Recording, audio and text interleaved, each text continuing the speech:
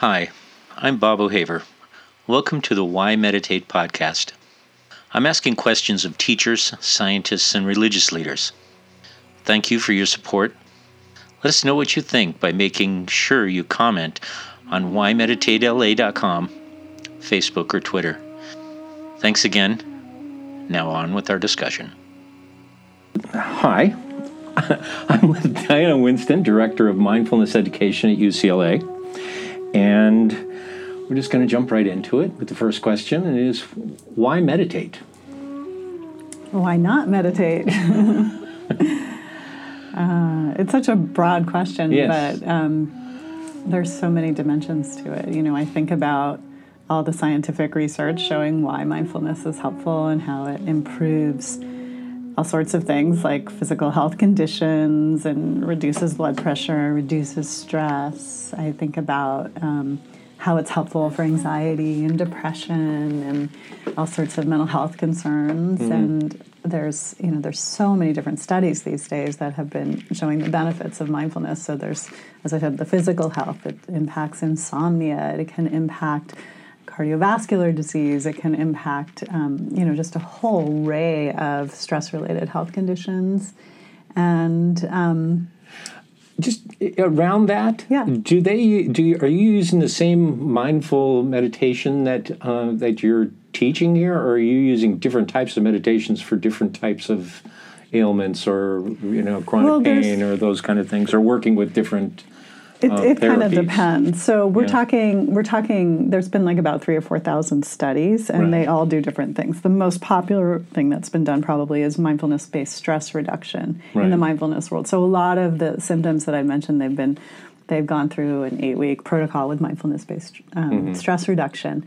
And but they're different protocols. So we've done research on MAPS, our 6-week program. We've done it related to insomnia, related to surviving breast cancer, related to we're working on one right now with Alzheimer caregivers, seeing if it improves their ability to just quality of life and less stress and so forth.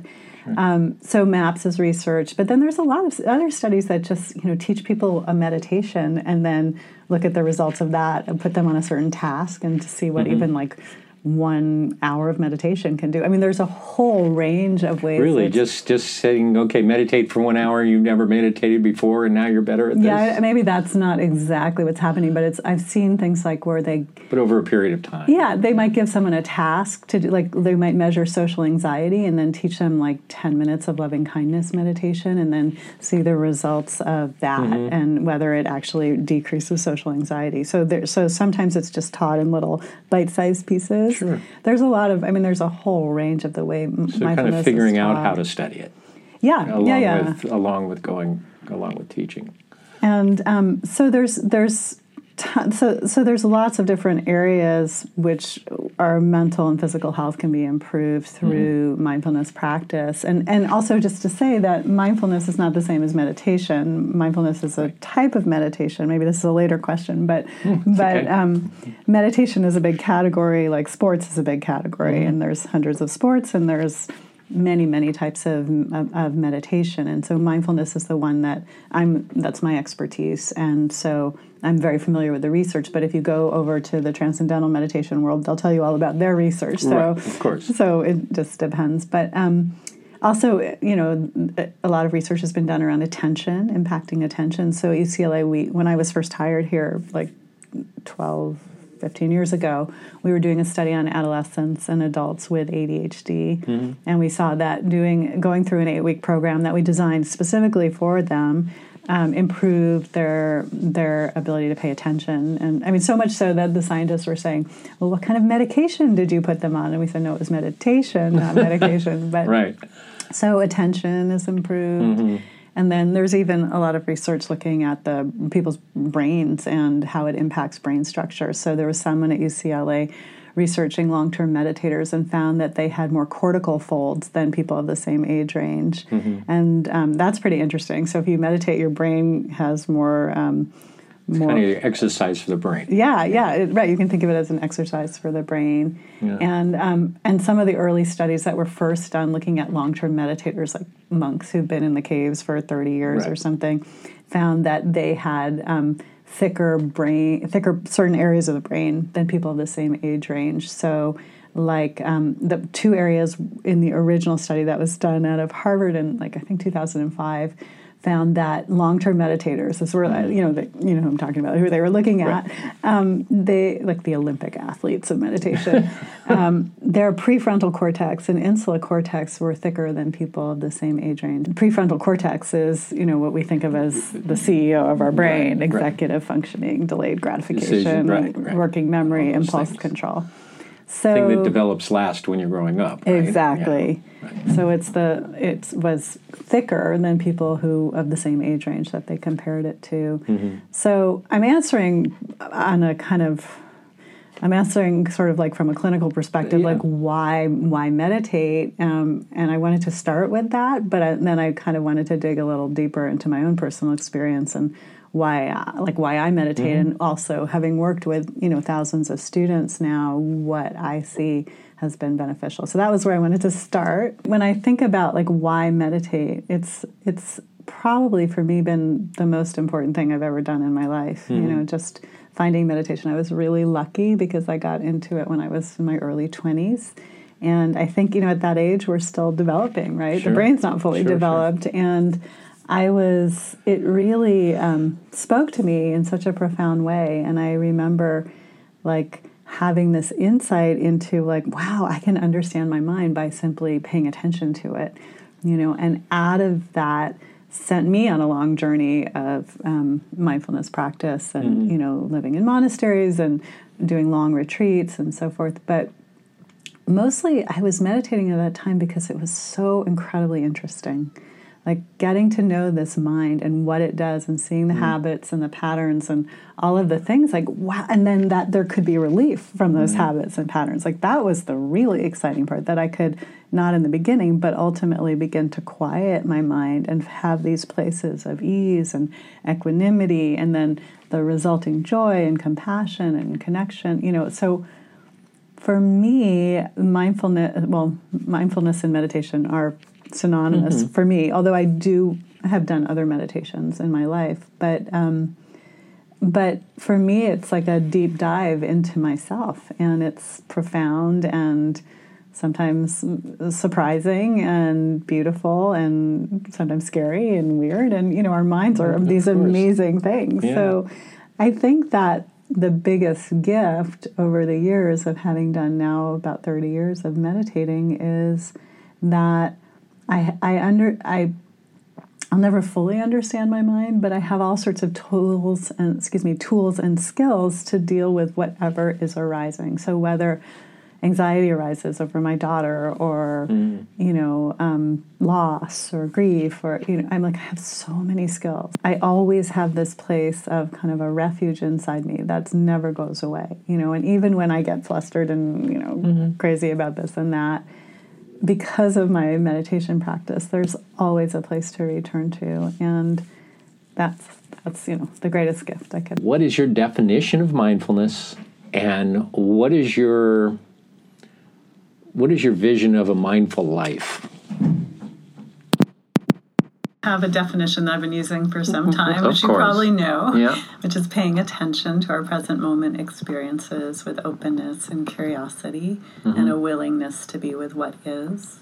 So for me, mindfulness is, the word mindfulness is actually broad. That's sort of the technical definition, and that the definition that involves the placement of attention, the training of attention all into the present moment, bringing it back again and again to the present moment with certain qualities, capacity to be with. So there's some definitions of mindfulness that are popular that use the non-judgmental awareness, and I'm not crazy about that, because I've found that when students start meditating, they often find their mind is filled with judgments, and then if they hear they're supposed to be non-judgmental to be mindful, then they think they're doing something wrong. So I've kind of replaced it in my definition with willingness to be with what is. Step back and one more time on that, because I didn't quite catch the beginning of what is mindfulness as it relates to judgment. Right. So there's a quality inherent in mindfulness that we can use lots of words. We can use acceptance, non-judgmentalness, equanimity. I use willingness to be with what is. So it's not merely paying attention, but it's also the attitude with which we pay attention. So we pay attention with a quality of kindness, of willingness, of openness to the experience, of not being in resistance with life. You know, so you can be paying attention to something, but be wishing you were doing something else. You know, of course. And many times we've all done. That happens.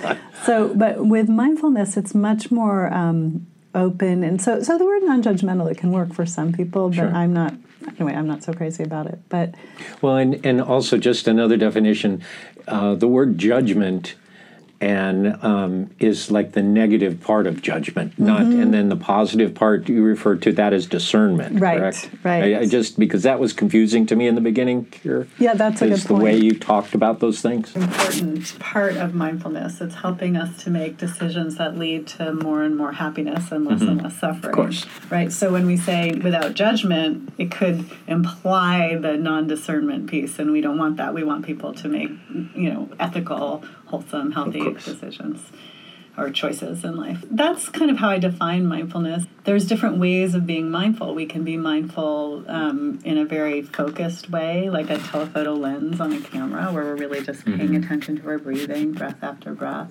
We can be mindful in a very wide open way, where we're noticing everything around us, and that both of them are mindfulness. So there's more spacious awareness, there's more focused mindfulness, there's all sorts of ways in which we can be mindful, and we can bring mindfulness to whatever we're doing, as of course you know. But for me, mindfulness is, there's that specific definition, and then there's kind of living a quality of mindfulness in life, which I think was sort of the second part of your question.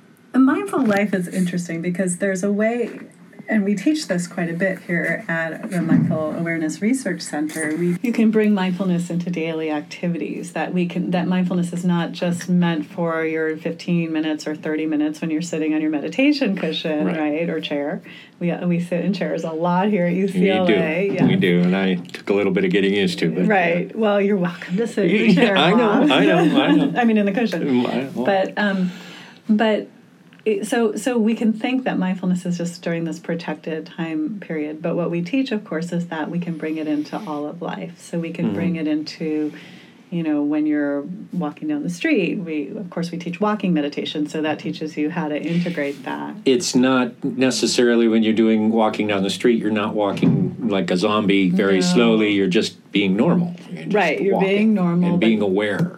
Noticing your body, noticing your body sensations, your feet on the ground, the touch, the movement. Right. We can do it even more informally than that when you're washing dishes or when you're taking a shower or we teach a lot of relational mindfulness practices. So as you also know, that we do a lot where we learn how to speak and listen mindfully. And that's an incredible place to practice mindfulness, and also a really interesting place because you're right there with another person. And can we teach ourselves to show up in that way?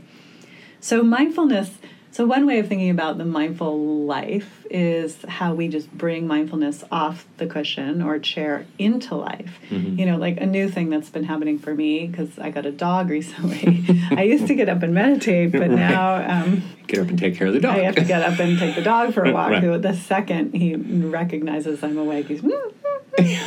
So I've just turned the walk into a kind of casual dog walking meditation, Sure. And initially the first part is a lot of me kind of thinking and following him because he's trying to do his business. But there's a point where my mind lets go and just kind of rests in a place of more awareness, and there's more like a flow where he's with me and we're just kind of walking gently, and there's like, oh, I'm getting my morning meditation in, even though it's a little bit more informal.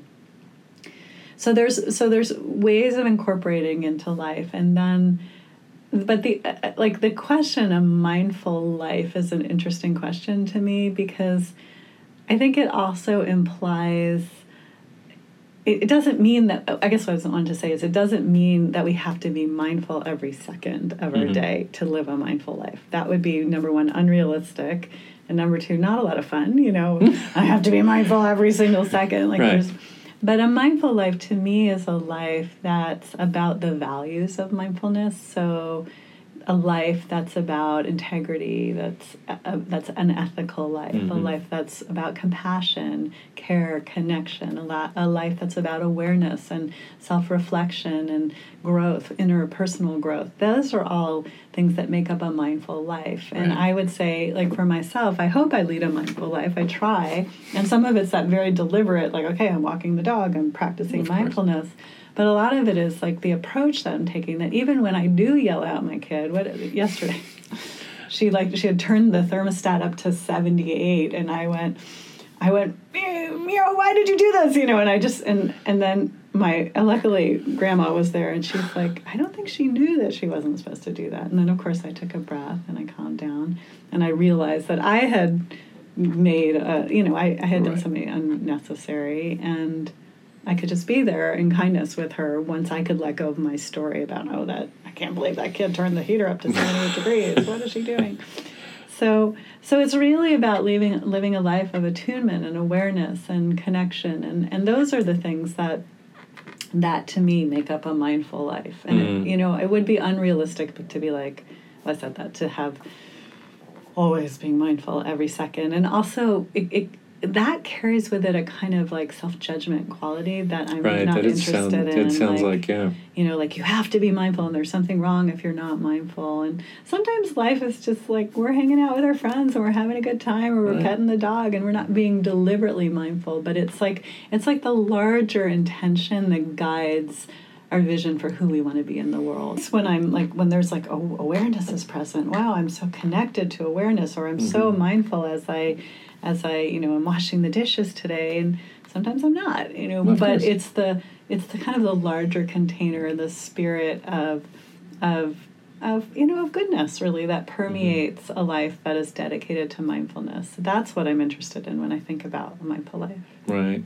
The next question is, what is your definition? What is the difference between, and the definition, I suppose, between meditation, contemplation, and prayer? So I was saying earlier that meditation's a big category, and there's lots of different types underneath it. And then I would probably say that contemplation and prayer were types of meditation, but you could also maybe argue that contemplation is the bigger category and meditation is under it. And they also come from different traditions. Right. So contemplative, there's contemplative prayer, right? And then there's that is often associated with Christianity. And I know that in some secular circles, we've been using the word contemplation to get out of using the word meditation. But I think contemplation is more, I'm a little biased because I think of meditation. I'm so kind of mindfulness focused that when I think about meditation, my mind goes there. But I know there's when we do the loving kindness meditations, which are meditations that cultivate different states of heart and mind, that's different than mindfulness. Or when we do a visualization meditation. And then you could say there's a contemplation meditation where you reflect on a particular topic and our mind contemplates that topic. But that may not be how other people talk about it. They may of course use it as an umbrella term. That's more how I see it. How you see it as well. Those things, yeah. And to me, prayer, again, I associate more in religious traditions. And I think of prayer as either an asking for or a listening. I love the most beautiful definitions of prayer I hear are the ones that are about listening.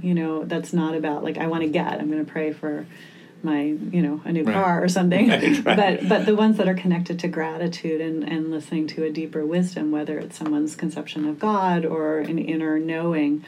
To me, that's different than a mindfulness practice, which is really about, as we know, this cultivation of awareness, of a moment-to-moment awareness. But I will say that in my meditation practice of many years of mindfulness, I've used all different types, all the ones that I mentioned that you're not even mentioning.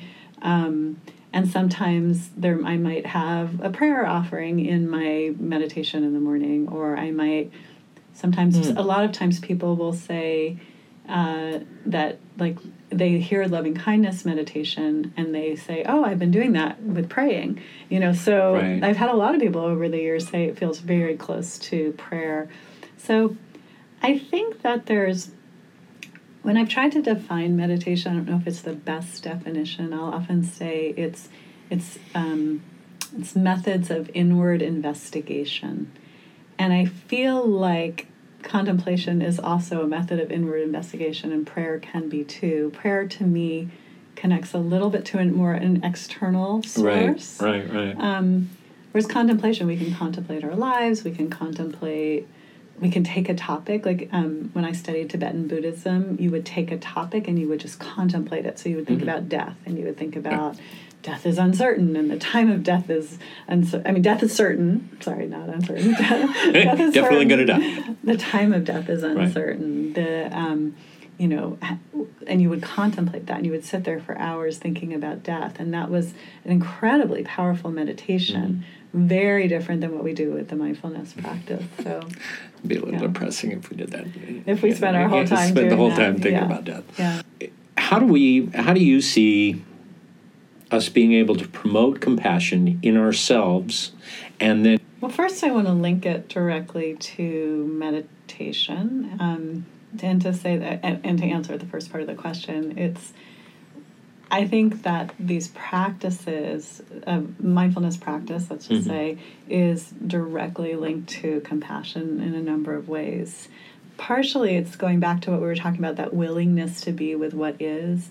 That willingness to be with what is no small matter. That means that you are sitting there with whatever is happening, and it could be something like a fly landing on you, and you're willing to be with it, but it could also be the depth of your despair and, loss and grief and anger and rage and anxiety. So as you sit with that, some people define mindfulness as a kind attention. I think that's a lovely but sort of incomplete, but you are bringing kind attention to your experience. So if you're sitting there meditating and you're saying, get back to the breath now, that's not a kind attention. Right. If you're having a feeling arise and you're saying, I shouldn't be having this, there's something wrong, that's also not a kind attention, and that's not how you cultivate it in mindfulness.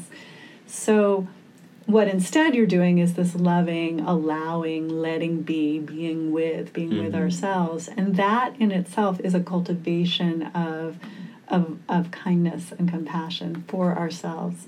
And the more we can cultivate it for ourselves, the more there's energy to have compassion outwards.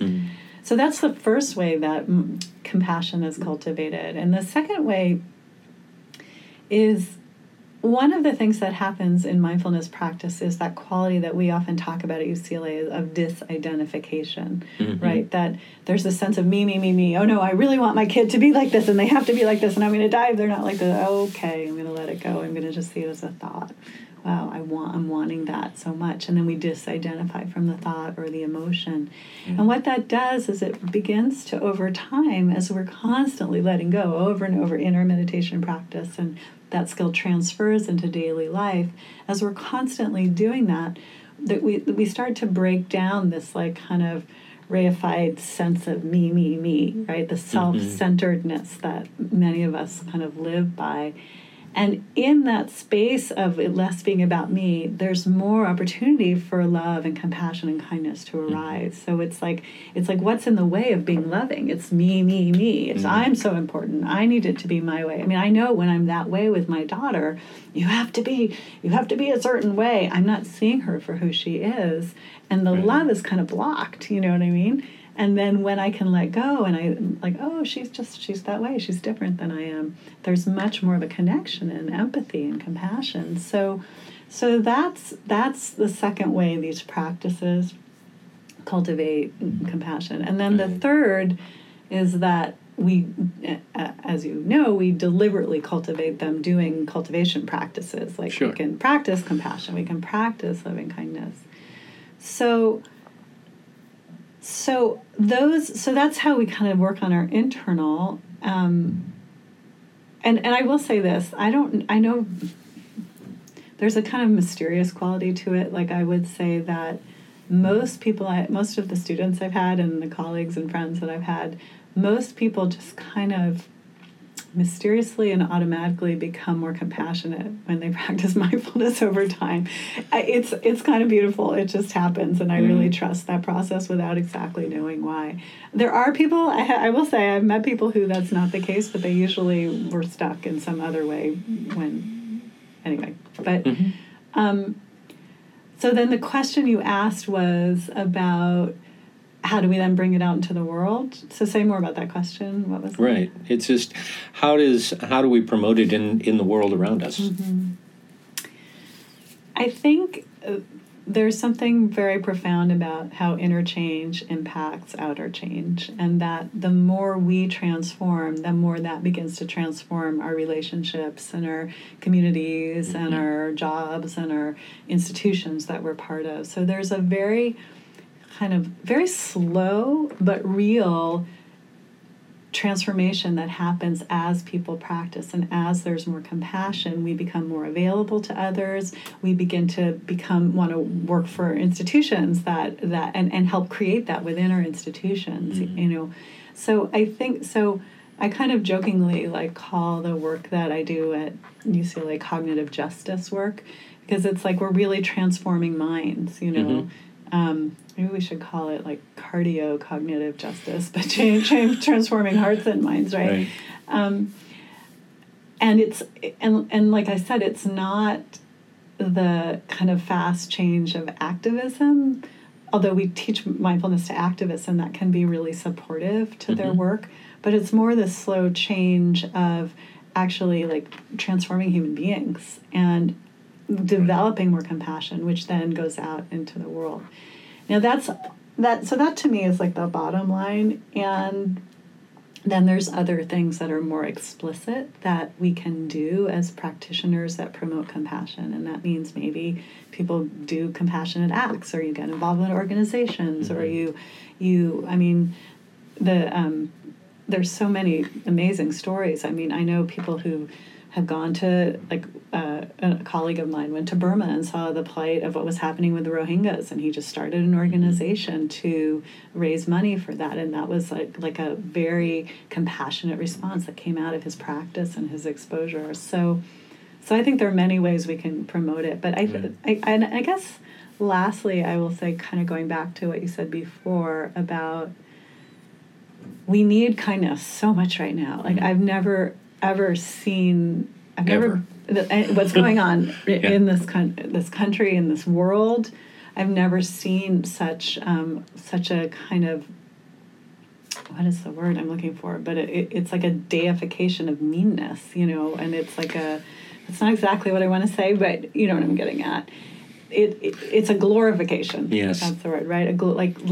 It's not even a lack of civility. It's way beyond that. It's way beyond that. It's an encouragement to do the opposite of kindness. Right. And so I think when you ask that question of how do we promote kindness, I think more than ever right now we need to be somehow, I don't know exactly, maybe your listeners or you can figure this out, but doing what you're doing, promoting kindness out into the world, and the regaining civility and regaining ethics and regaining a basis of love. And that is really hard right now in these times. But a lot of deep breaths. Yeah. It's true. Yeah. Thank you very much for the time. Okay. Thanks for listening today. And remember to leave a comment. Subscribe to the podcast on either Apple or Android. Search for Why Meditate. Now, take a minute or two to take it in. Close your eyes, and you can sit with what you just heard. The music will continue for about 3.5 minutes. Have a beautiful day.